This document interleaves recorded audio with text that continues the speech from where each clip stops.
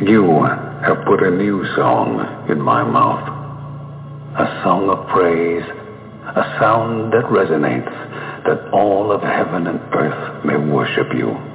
We tread the hills to meet with you, to see your majesty in all that surrounds us.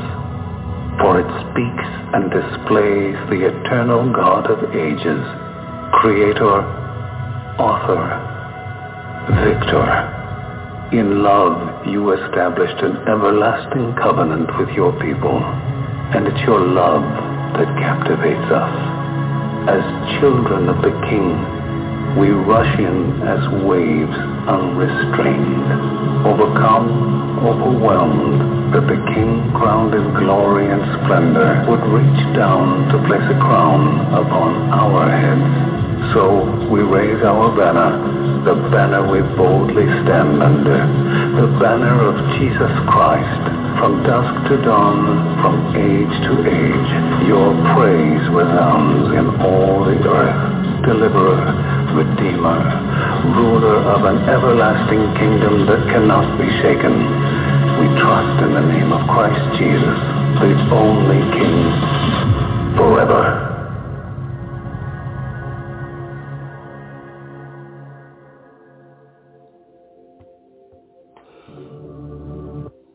Welcome to Zion's Redemption Radio. This is Fundamentally Mormon. I'm your host, Mark Lichtenwalter. The guest call-in number is 917-889-8827. That's 917-889-8827. You can find this at blogtalkradio.com/fundamentallymormon. And the text will also be posted on my Facebook wall at facebook.com/LAZURUS1977. You can also find the text and the audio to this radio program on iTunes at Fundamentally Mormon and in the different Facebook groups that I am an admin of. Some of those groups are LDS Last Days Prophecy and Gospel Discussions, LDS Gospel Mysteries, Latter-day Unity, and others. You can find the pages that I admin also on my Facebook wall. And if you enjoy this program, please friend request me or follow me and make me one of your close friends. We try to put out as many episodes as we can during the week. But I'm thankful for you to be here today. Let's get right into the reading today. We are going to be reading out of Ogden Kraut's books. You can find his books for free to read online at ogdenkraut.com. That's OGDENKRAUT.com. That's OGDENKRAUT.com.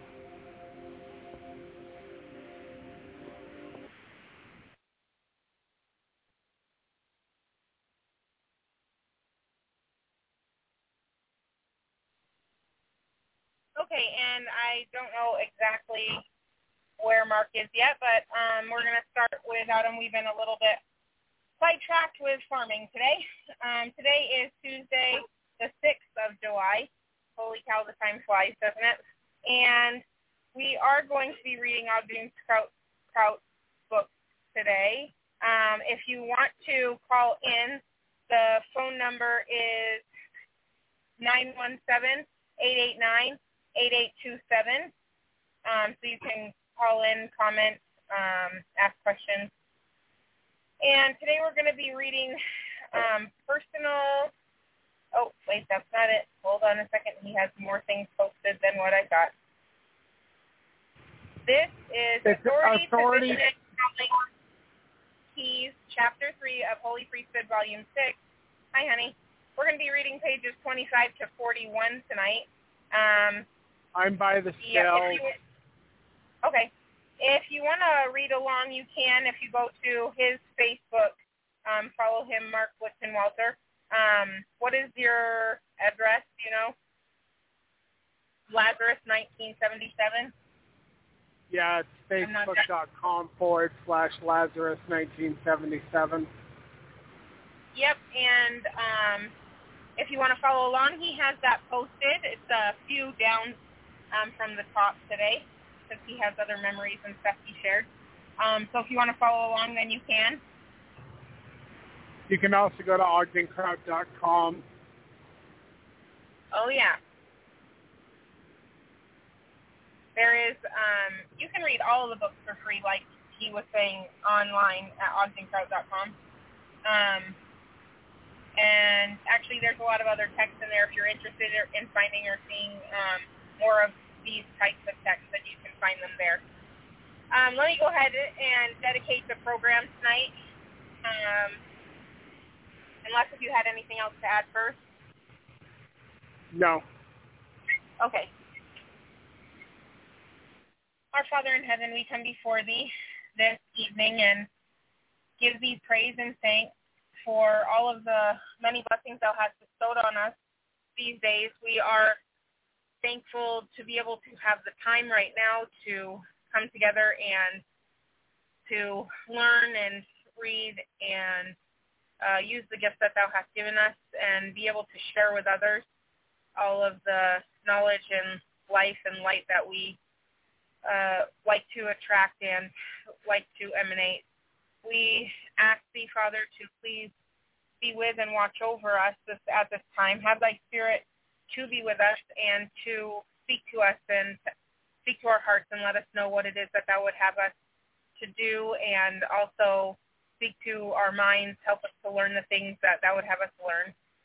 We are truly grateful for this time, for your blessings, your knowledge, and your light. We ask thee to please help us to bring about thy kingdom on earth as it is in heaven. And these things we pray for and hope for with all things, and say these things in the name of thy Son, Yeshua, even Jesus Christ. Amen. Amen. Okay. So let's go ahead and read. Again, it's Authority, Position, Calling, Keys, Chapter 3 of Holy Priesthood Volume 6. Wherefore, now let every man learn his duty, and to act in the office in which he is appointed, in all diligence. That's Doctrine and Covenants, Chapter 107, verse 99. This chapter is divided into the following sections. Number 1, explanation of terms. Number 2, authority, position, keys. Number 3, callings and keys. Number 4, split calling. Number 5, general calling. Number 6, magnifying your calling. Number 7, rule and reign or serve and sacrifice. Okay, let's do explanation of terms first.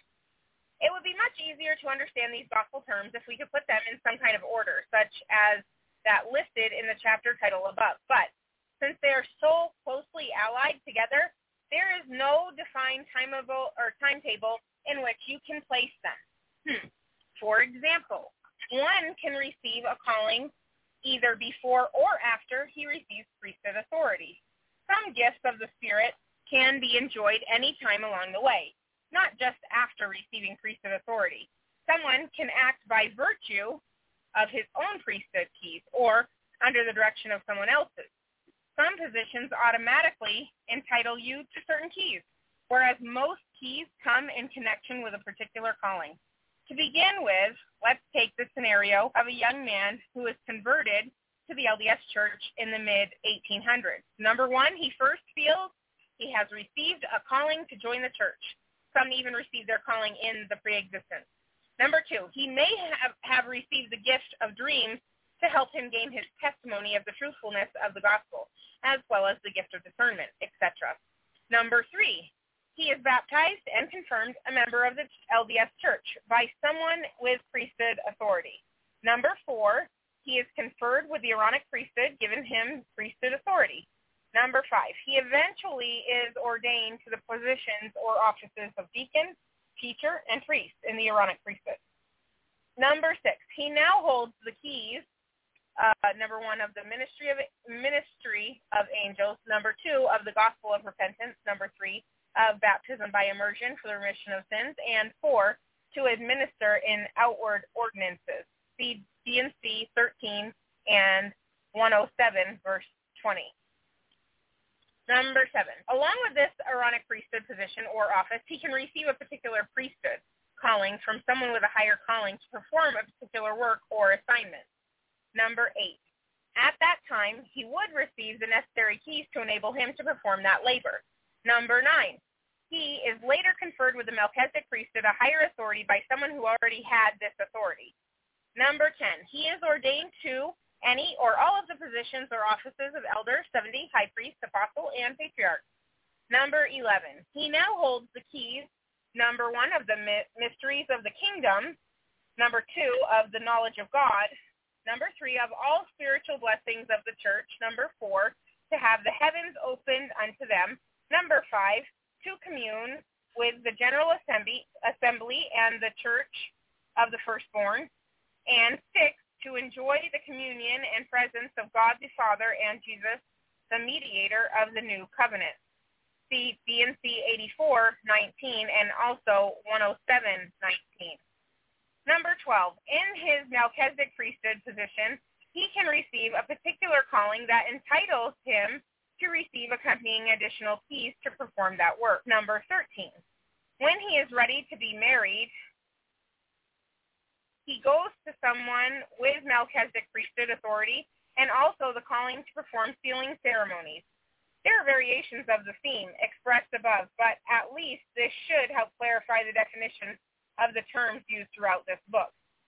And if you want, that's a good stopping point for a second if you have anything to say or add. No, I don't have anything to add.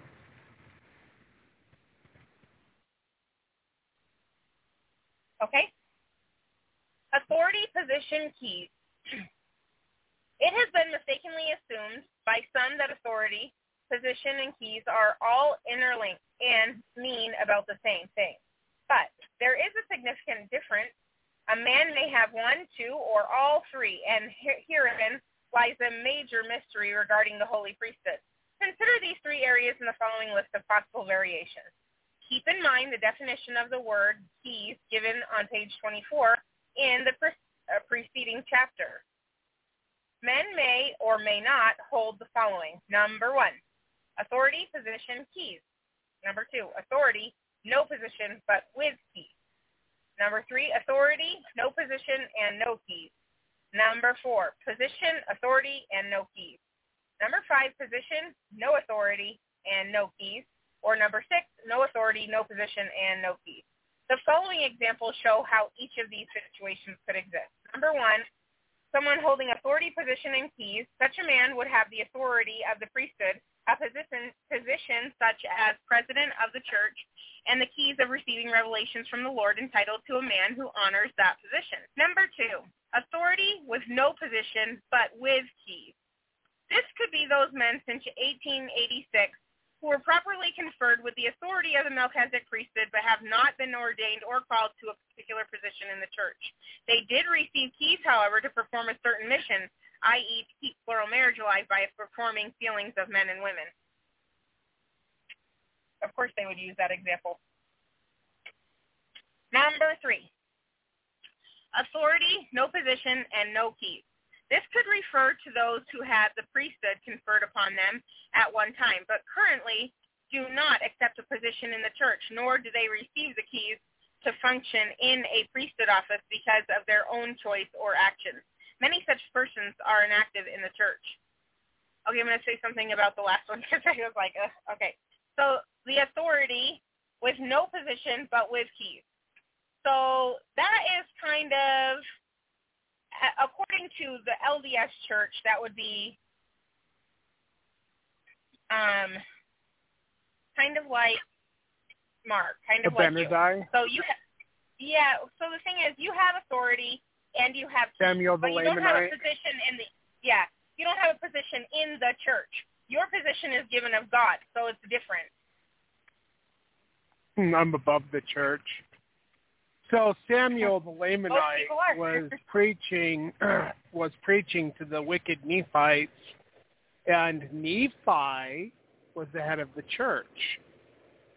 But Samuel the Lamanite was the one that God called, who was nobody even knew who he was. He just popped up one day and was yelling and screaming about this, that, and the other. And they're shooting arrows at him, and he gave the message that God gave him to deliver, and he was a lucky son of a gun because he did what he did, and he got out of there. Didn't have to deal with the stupidity of the wicked Nephites. And Abinadi wasn't so lucky. He gave what he gave, and he snuck into the city, and King Noah was the head of the church at that time, and they were in apostasy. And, Abinadi was given his mission and his task from God, and he did his job, and he paid for it by being not burned alive. They actually had this custom where they would take burning sticks and burn you to death with the smoldering end of the stick. That's how he died. So that's a mess. Anyway, but yeah, so there's like things that examples of this, but in the modern LDS church, all they can do is their prophet worship stuff. So I'm going to jump out of the truck real quick and get my gate locked so I can dump on this Grizz. Bringing in a load of coal for the Kingstons. Okay. Number 3. I just read number 3, but we talked about number 2. Number 4, position, authority, and no keys.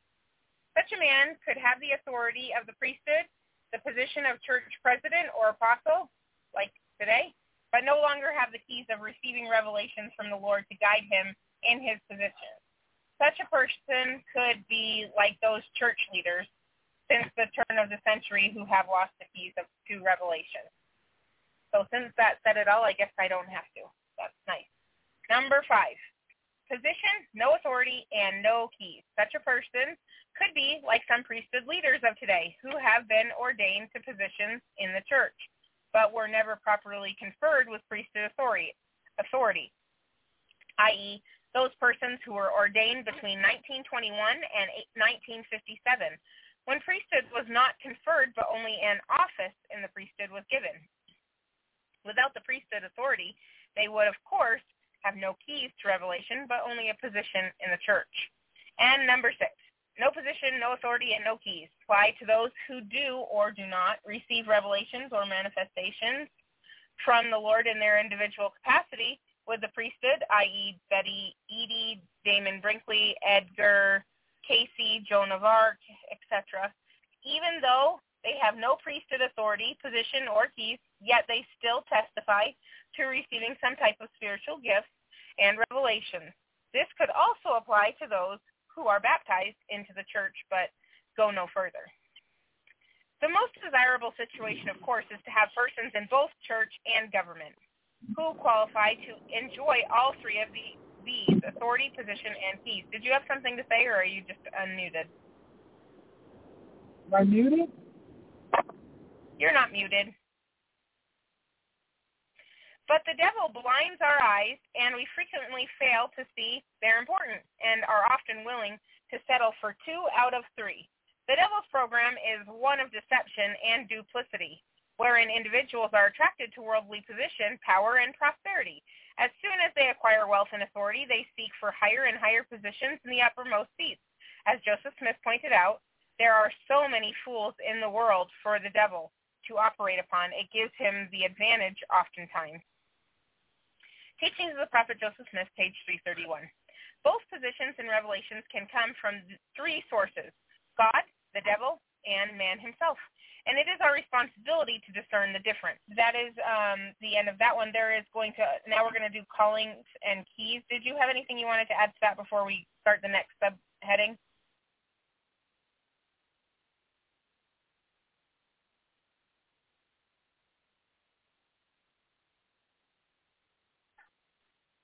Okay, then I'll just keep going. Like keys, priesthood callings and mortality are so numerous and varied that it would be difficult to list them all. The 2 are usually so closely identified that they are often received about the same time for whoever receives callings from the Lord without getting the keys to perform that calling. According to Alma, some callings were prepared from the foundation of the world. He described those who had received this holy calling as, one second, you need to go put that back over near the garage or go give it to Emmett. Okay? Take these off your wrists because it is squishing you. Mom, I can't hold baby Ashton. I saw. You need to go and get baby. Yeah, he's asleep. Where? In the living room. Where? Just sitting down, talking to him. Sitting down like next to the plaything. Okay. Because he fell asleep playing. According to Alma, some callings were prepared from the foundation of the world. He described those who had received this holy calling, and those priests were ordained after the order of his Son in a manner that thereby the people might know in what manner to look forward to his Son for redemption. And this is the manner after which they were ordained, being called and prepared from the foundation of the world, according to the foreknowledge of God, on account of their exceeding faith and good works. And thus they have been called to this holy calling on account of their faith. This is a lot of like ... and skipping a bunch of stuff and then adding what they want to add, just saying. Thus this holy calling being prepared from the foundation of the world for such as would not harden their hearts, ... and thus being called by this holy calling and ordained unto the high priesthood of the holy order of God, ... Now they were ordained after this manner, being called with a holy calling and ordained with a holy ordinance, and taking upon them the high priesthood of the holy order, which calling and ordinance and high priesthood is without beginning or end. Therefore they were called after this holy order, and were sanctified, and their garments were washed white through the blood of the Lamb. See Alma 13, 2 through 11. There are three main ways in which someone can receive a calling from the Lord. He's alive. He's snoring. Okay. Thank you, Eliza. Number 1, directly from the Lord himself. Number 2, indirectly through a church officer, i.e. president, stake president, bishop, etc., who is entitled to receive inspiration and revelation to help him in his stewardship. Number 3, officially by virtue of the office itself, i.e. the duty and calling of a 70 apostle is to do missionary work. There are even times when someone can experience all three of these for one particular calling. For example, number 1, a man may receive a direct revelation that he has to preach the gospel. Number 2, his bishop may be inspired to call him to go on a mission. Number 3, if the individual is ordained a 70, he immediately receives the calling inherent in that office for building up the church and regulating all the affairs of the same in all nations. That's Doctrine and Covenants 107, verse 34. It is interesting to note that some callings are for a specific individual, while others are more general. A specific calling can be an assignment for a person to do a particular task or work, i.e. translating ancient records, building an ark or a particular temple, collecting hymns for the church, etc. A general calling is much broader in scope, i.e. doing missionary work, building temples, gathering to Zion, etc. A few brief examples of each of these two types of callings will be included on the following pages. And next we are doing specific callings. Joseph Smith called me by name and said unto me that he was a messenger sent from the presence of God to me, and that his name was Moroni, that God had a work for me to do. That comes from Pearl's Great Price, Joseph Smith, chapter 2, verse 33. And thou, Joseph Smith, art still chosen and art again called to the work of translation. D&C, chapter 3, verse 10. Which commandments were given to Joseph Smith, Jr., who was called of God and ordained an apostle of Jesus Christ to be the first elder of this church. April 1830, D&C 20, verse 2. Thy husband shall support thee, Emma, in the church, for unto them is his calling. That all things might be revealed unto them, whatsoever I will according to their faith. That's July 1830, D&C, chapter 25, verse 9. Hiram Smith. Hiram, thy calling is to exhortation and to strengthen the church continually. April 1830, D&C, chapter 23, verse 3. Samuel Smith, behold, I speak a few words unto you, Samuel, for thou art also under no condemnation, and thy calling is to exhortation and to strengthen the church, and thou art not as yet called to preach before the world. Amen. April 1830, Doctrine and Covenants, chapter 23, verse 4. Signy Rigdon, you, my servant Signy, should be a spokesman unto this people. Yea, verily, I will ordain you unto this calling, even to be a spokesman unto my servant Joseph. October 1833, D&C, chapter 100, verse 9.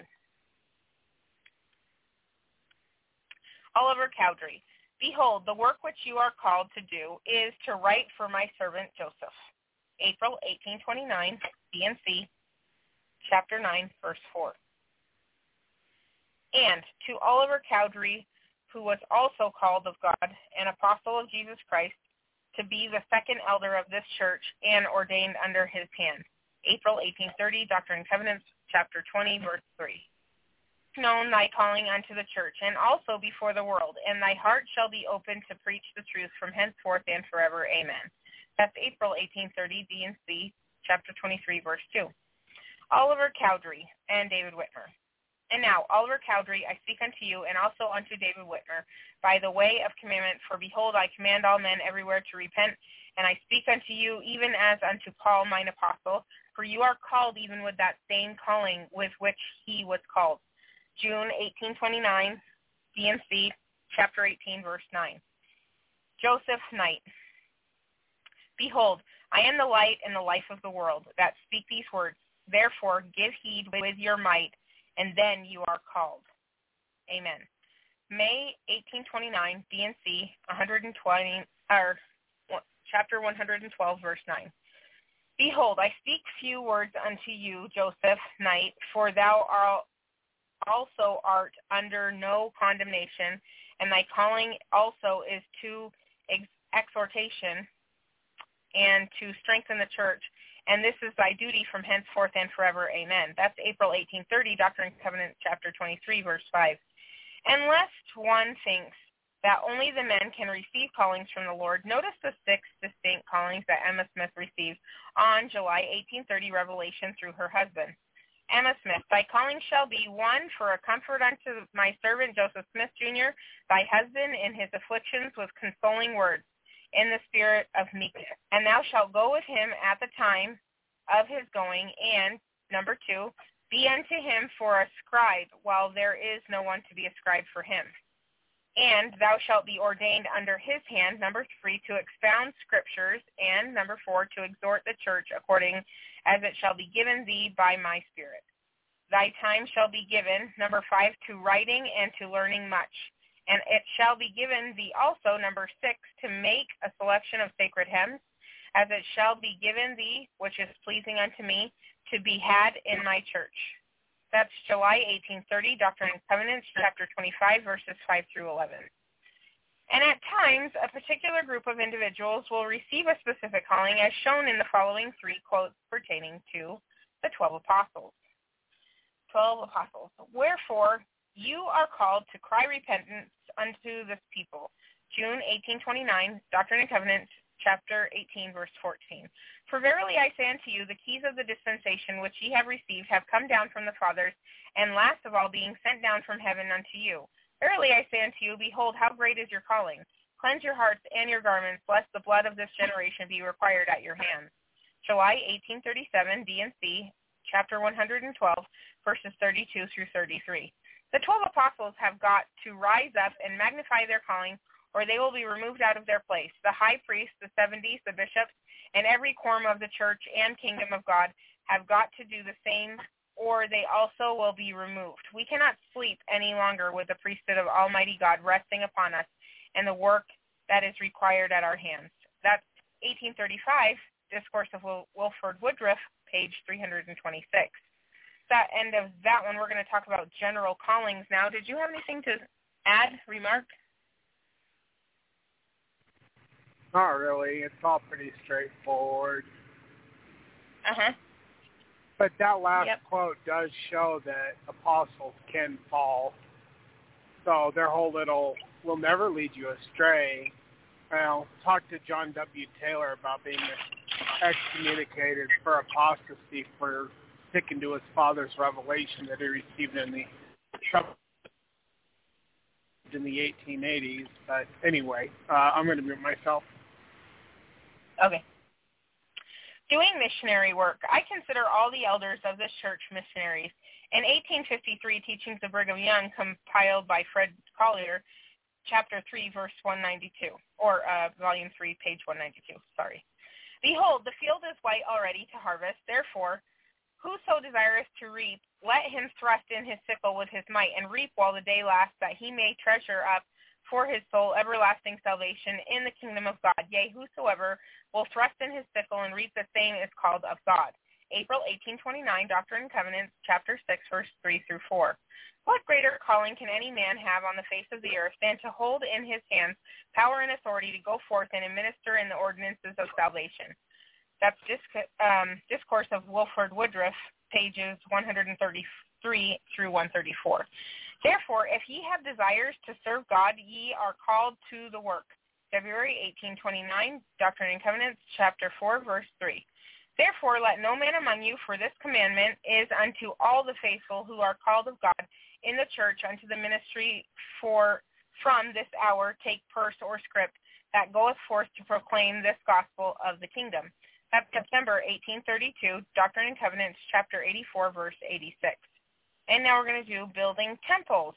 Therefore, verily I say unto you, that your anointings and your washings and your baptisms for the dead and your solemn assemblies and your memorials for your sacrifices by the sons of Levi and for your oracles in your most holy places wherein you receive conversations and your statutes and judgments for the beginning of the revelations and foundation of Zion and for the glory, honor, and endowment of all her municipals are ordained by ordinance of my holy house, which my people are always commanded to build unto my holy name. That's January 1841, Doctrine and Covenants, Chapter 124, verse 39. Hi. Do you know that you're muted? Oh, okay. Did you want to say something? Okay. Yes, I want to say two things. I value the words of the early leaders of the church. However, I understand that not everything that they say is true. And one example, and I value their words because there's a lot of truth in them, but you still have to go to God and get revelation. And the fundamentalists, they'll take all this stuff as like pure doctrine, written, and just don't even think about it. Just take it for whatever it is, and well, so-and-so said this. Okay, well, I'm glad that you're so happy about what so-and-so said. Still got to get revelation over and over again for years and years and years. However, real quick, in Jacob,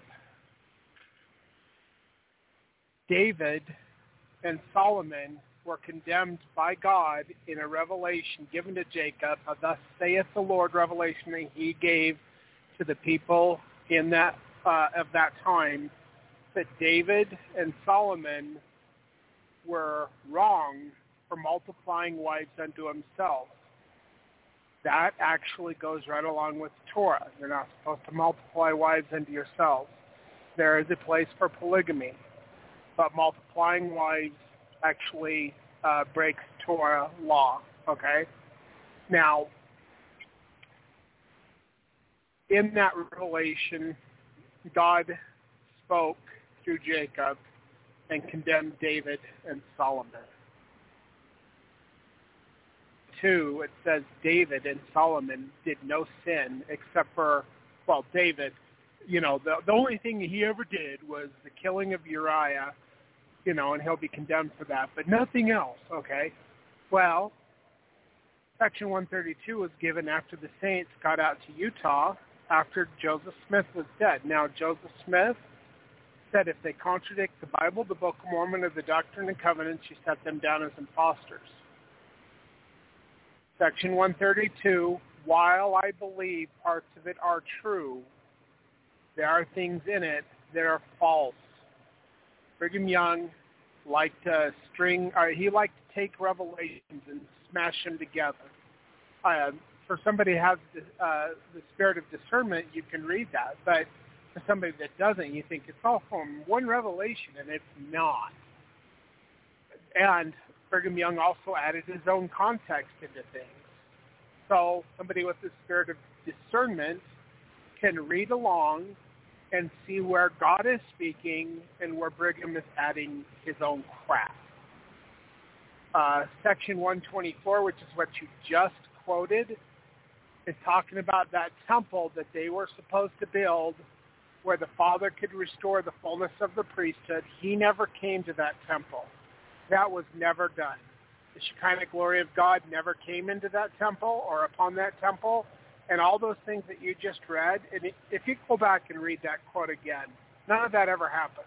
Go ahead and read that quote again, section 124, if you wouldn't mind. Sure. January 1841, one. From building temples? Yep. Okay.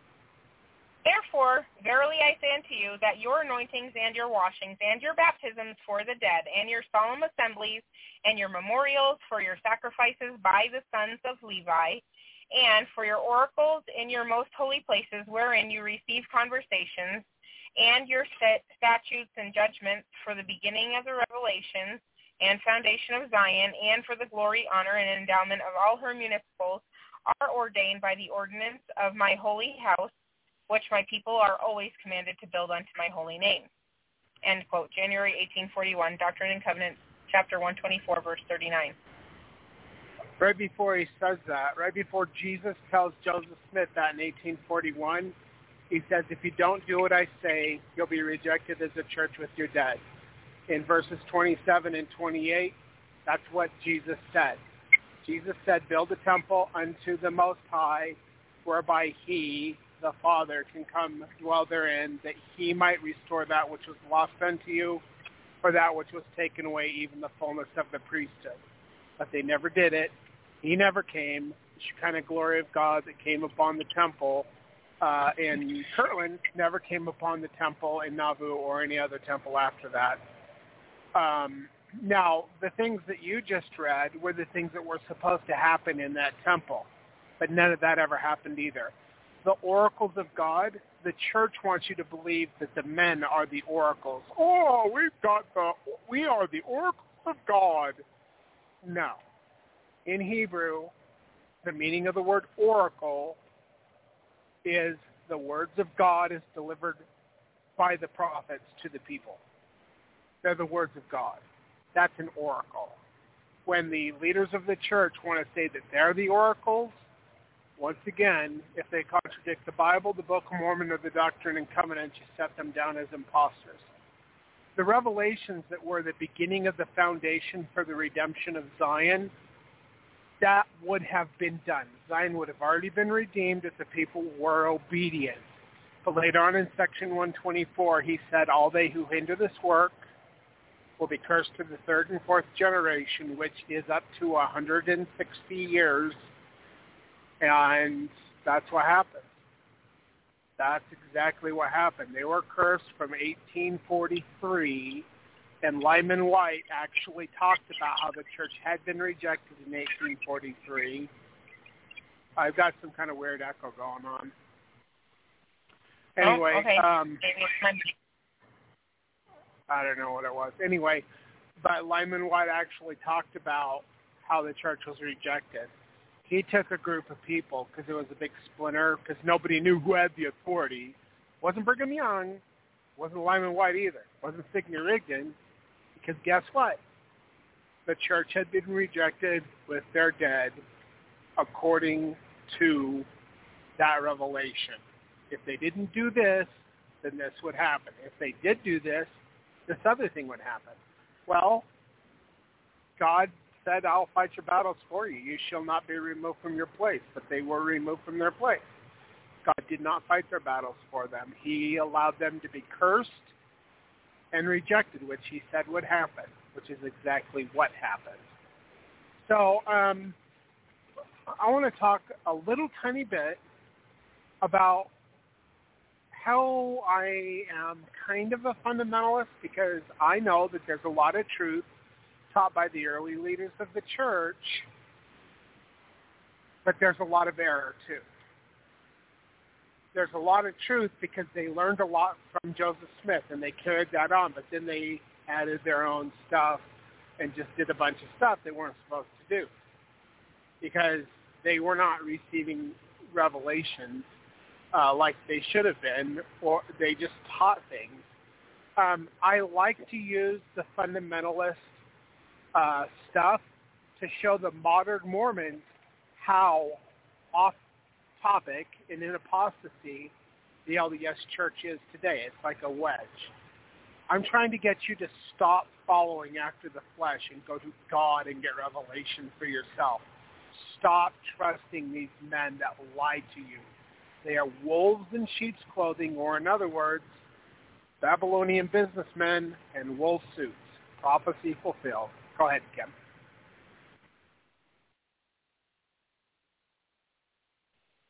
Okay, just getting in and back out. Okay, gathering together, it was designed, of course, when I get back out, I guess it stops me from reading.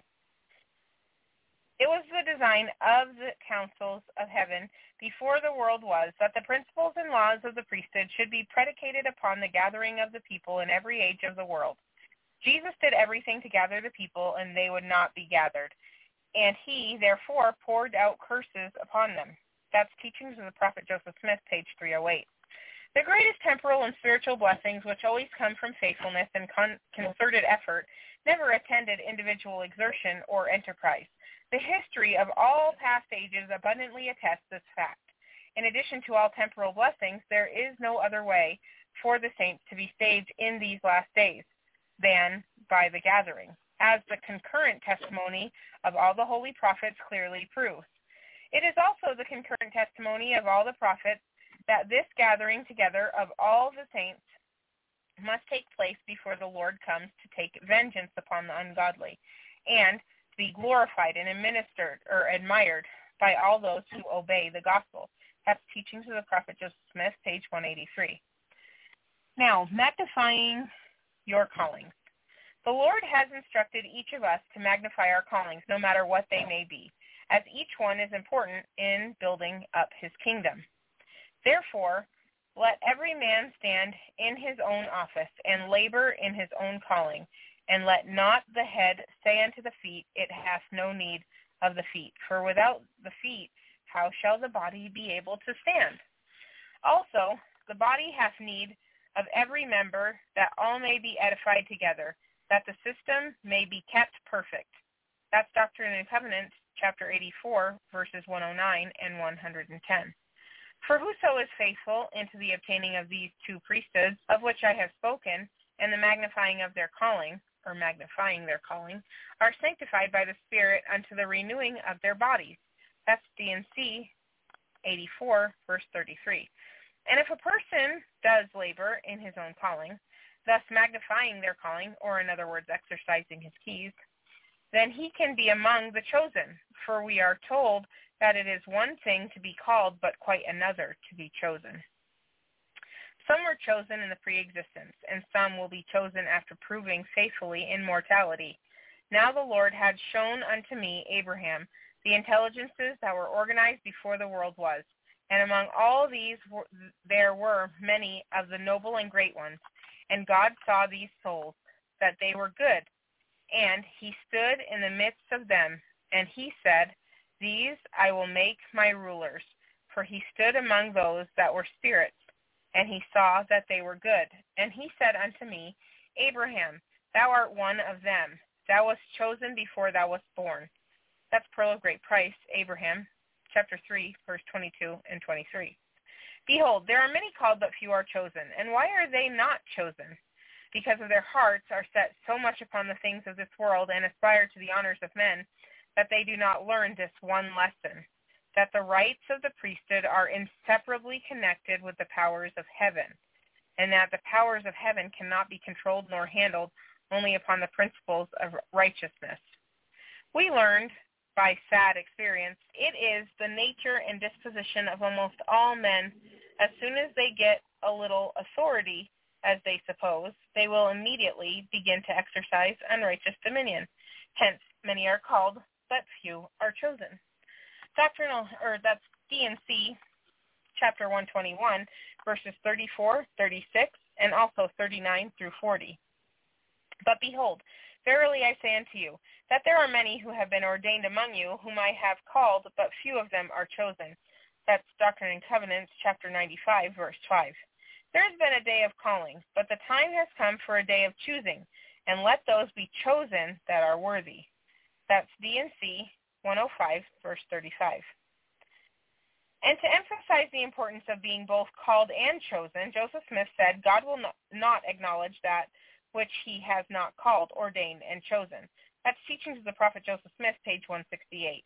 And also, it is not the multitude of preachers that is to bring about the glorious millennium, but it is those who are called and chosen and faithful. That's Teachings of the Prophet Joseph Smith, page 42. And taking the subject of calling to the ultimate level, the prophet exclaimed, "Oh, I beseech you to go forward and make your calling and your election sure." Teachings of the Prophet Joseph Smith, page 366. For more information on this subject, see Calling and Election, a 218-page book by this author.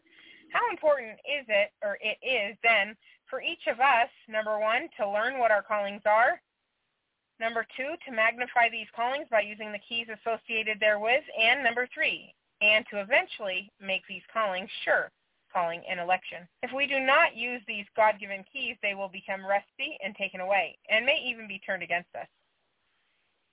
Okay, and the next heading, rule and reign, or serve and sacrifice. So often those with authority, position, calling, and keys mistakenly think that entitles them to rule and reign over others, but according to the Savior, it is just the opposite. He that is greatest among you shall be your servant, and whosoever shall exalt himself shall be abased.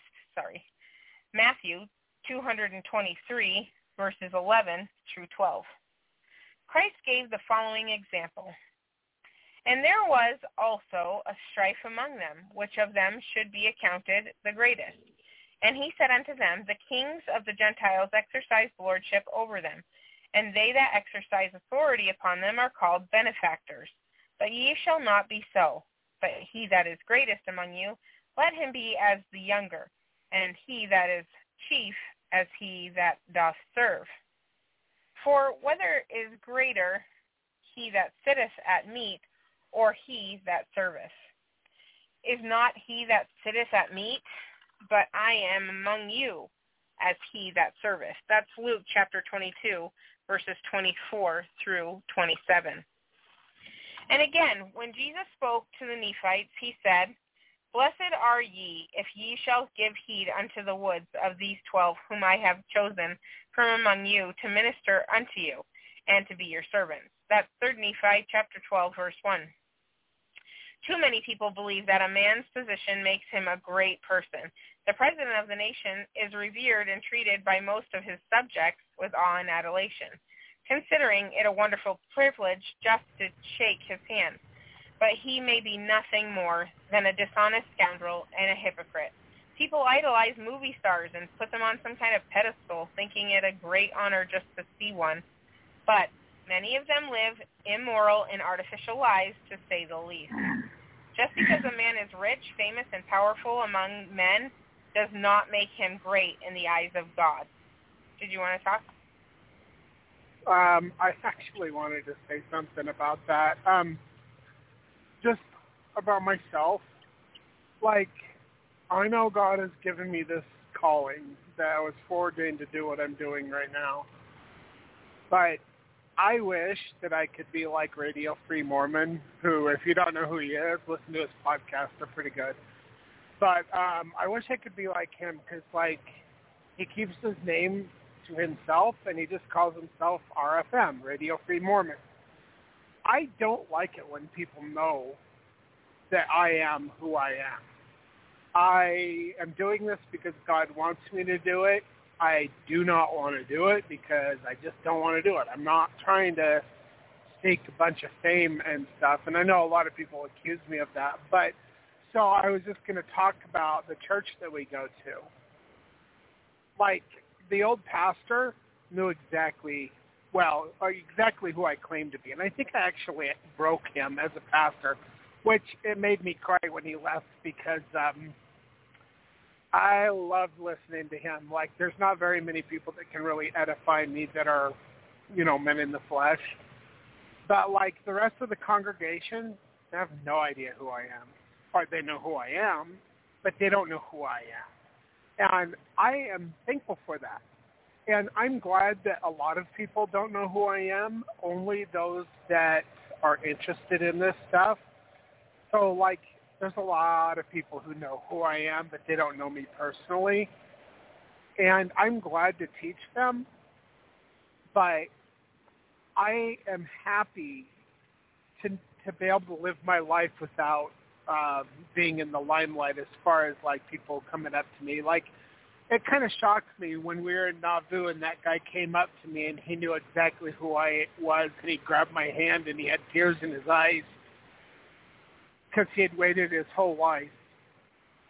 And then he saw me and he met me and he knew exactly who I was, or I am. That doesn't happen very often.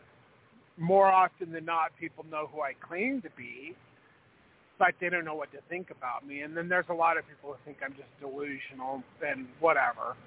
But whatever. They can have their opinions. I really don't care.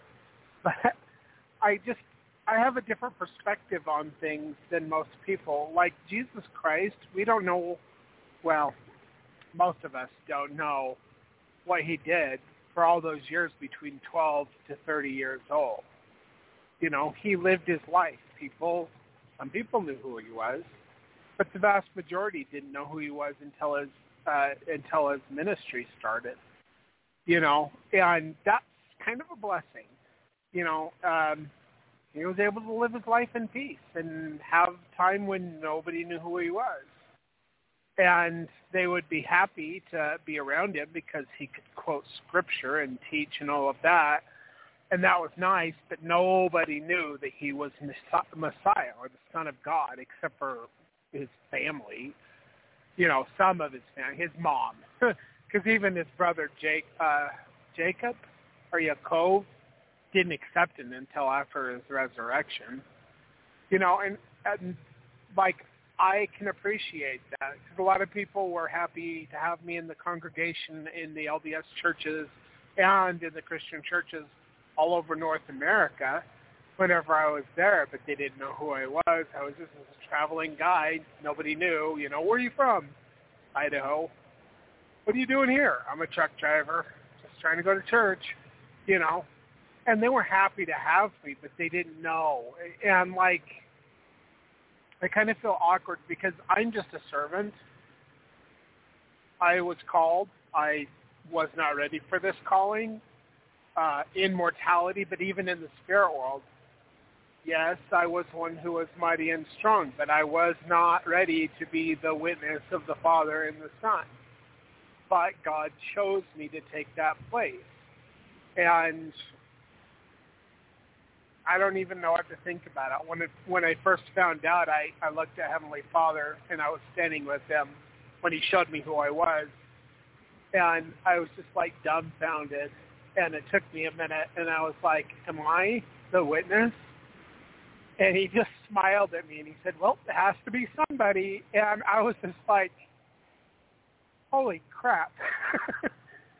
But I just want people to know I'm not looking for fame or fortune. I want people to repent. I want Zion to be redeemed. And it's all that I think about all the time. And that's why I do the radio show. So if you're just listening because I'm interesting, thank you for listening. Think about repenting and being obedient to God's commandments.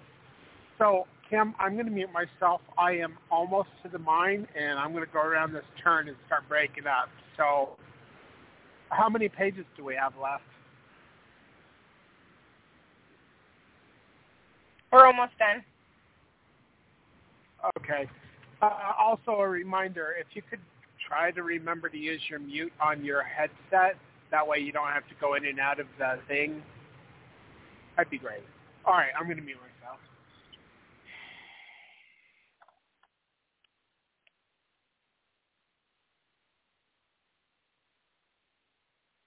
am just scrolling down to where we're at. Okay.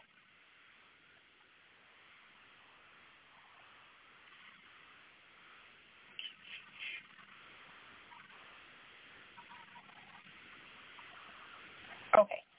So often those with authority, position, calling, and keys mistakenly think that entitles them to rule and reign over others. But according to the Savior, it is just the opposite. He that is greatest among you shall be your servant, and whosoever shall exalt himself shall be abased. Matthew 223, verse 11 and 12. Christ gave the following example, and there was also a strife among them, which of them should be accounted the greatest? And he said unto them, the kings of the Gentiles exercise lordship over them, and they that exercise authority upon them are called benefactors. But ye shall not be so. But he that is greatest among you, let him be as the younger, and he that is chief as he doth serve. For whether is greater, he that sitteth at meat, or he that serveth? Is not he that sitteth at meat? But I am among you as he that serveth. Luke chapter 22, verses 24 through 27. And again, when Jesus spoke to the Nephites, he said, Blessed are ye, if ye shall give heed unto the words of these 12, whom I have chosen from among you to minister unto you, and to be your servants. 3 Nephi chapter 12, verse 1. Too many people believe that a man's position makes him a great person. The president of the nation is revered and treated by most of his subjects with awe and adulation, considering it a wonderful privilege just to shake his hand, that he may be nothing more than a dishonest scoundrel, a hypocrite. People idolize movie stars and put them on some kind of pedestal, thinking it a great honor just to see one. But many of them live moral and artificial lives, to say the least. Just because a man is rich, famous, and powerful among men does not make him great in the eyes of God. In referring to people who cry out against prophets, apostles, angels, revelations, prophesying, and visions, the prophet Joseph said, why they are just ripening for the damnation of hell. They will be damned, for they reject the most glorious principles of the gospel of Jesus Christ, and treat with disdain underfoot the key that unlocks the heavens and puts in our possession the glories of the celestial world. Teachings of the Prophet Joseph Smith, page 298. He also warned us to beware of Gentile sophistry, fallacy, such as bowing and scraping unto men in whom you have no confidence. Teachings of the Prophet Joseph Smith, page 156. The people of the world know little or nothing about those who hold the Holy Priesthood, for the Lord has told his people, for ye are lawful heirs according to the flesh, and have been hid from the world with Christ in God. D&C 86, verse 9. It is a blessing not found among the worldly, because priesthood authority and keys do not come through that kind of lineage. He has said, the weak things of the world shall come forth and break down the mighty and strong ones. Doctrine and Covenants, chapter 1, verse 19. God always seems to operate that way. He may choose a young boy with a slingshot, a babe in the bulrushes, some unlearned fisherman, a youth in a grove of trees, and almost always the poor. The important thing is not just holding keys, but using keys. In other words, the greatness of a man is not what he has, but what he does with what he has. Holding a lot of keys is meaningless if they are not used constructively, whereas holding only a few keys and using them properly may be of much greater significance. It is very possible that in the final evaluation, some little elder might have done more with his keys to accomplish the work of the Lord than some famous general authority and all his keys. The crucial question is, what is being done with one's priesthood keys? Are they being used to rule and reign or serve and sacrifice? What a grand and glorious day it would be if all mankind used their authority, positions, callings, and keys to serve the Lord and their fellow men. And that is the end of that chapter, and we'll be reading chapter 4 in just a little bit. I'm going to do a little bit of a preview. The call-in number to call in and ask questions or comment or edify others would be 917-889-8827. And you are always welcome to call in. If you want to talk, go ahead and raise your hand by pushing number 1. Let's get into this. Priesthood, Rights, and Keys, Chapter 4. The Lord promised Zacharias that he should have a son who was a descendant of Aaron, the Lord having promised that the priesthood should continue with Aaron and his seed throughout their generations. Let no man take this honor upon himself, except he be called of God, as was Aaron, and Aaron received this calling, or this call, by revelation. Teachings of the Prophet Joseph Smith, page 272. We have often heard the scriptural passage that the rights of the priesthood are inseparably connected with the powers of heaven. But like many of the priesthood terms already discussed, this word, rights, is also frequently misunderstood. This chapter will discuss answers to 3 frequently asked questions regarding priesthood rights and keys. Who, keys of the priesthood? What are the rights to priesthood keys? And 3, how does one use and abuse priesthood keys? And that will be the end of the reading for tonight. I am pretty sure that there is more commentary, but not sure if he can get on or not right now. Mark, can you hear us? I just got back into service. Okay. So we and just I'm up at finished. the mine. Okay, you did the preview and all that. And all of that. Okay. So a little reminder, we're not going to be on for the rest of the week unless I decide to do a bonus episode. But my wife and I are going on vacation to a work conference. Vacation for me, not for her, but she loves her job, so, and I love her job, and she's so good at it. So we're going to be out doing the thing, and we're just not going to be doing any radio shows for the rest of the week. So I will be posting old radio shows and stuff on my Facebook wall and in my different groups. LDS Gospel Mysteries is one of the main ones. If you want to go there and if you want to listen to some of that, you can also go to blogtalkradio.com/fundamentally Mormon. So, Kim, do you have the studio open? No, I don't have the studio open on my phone.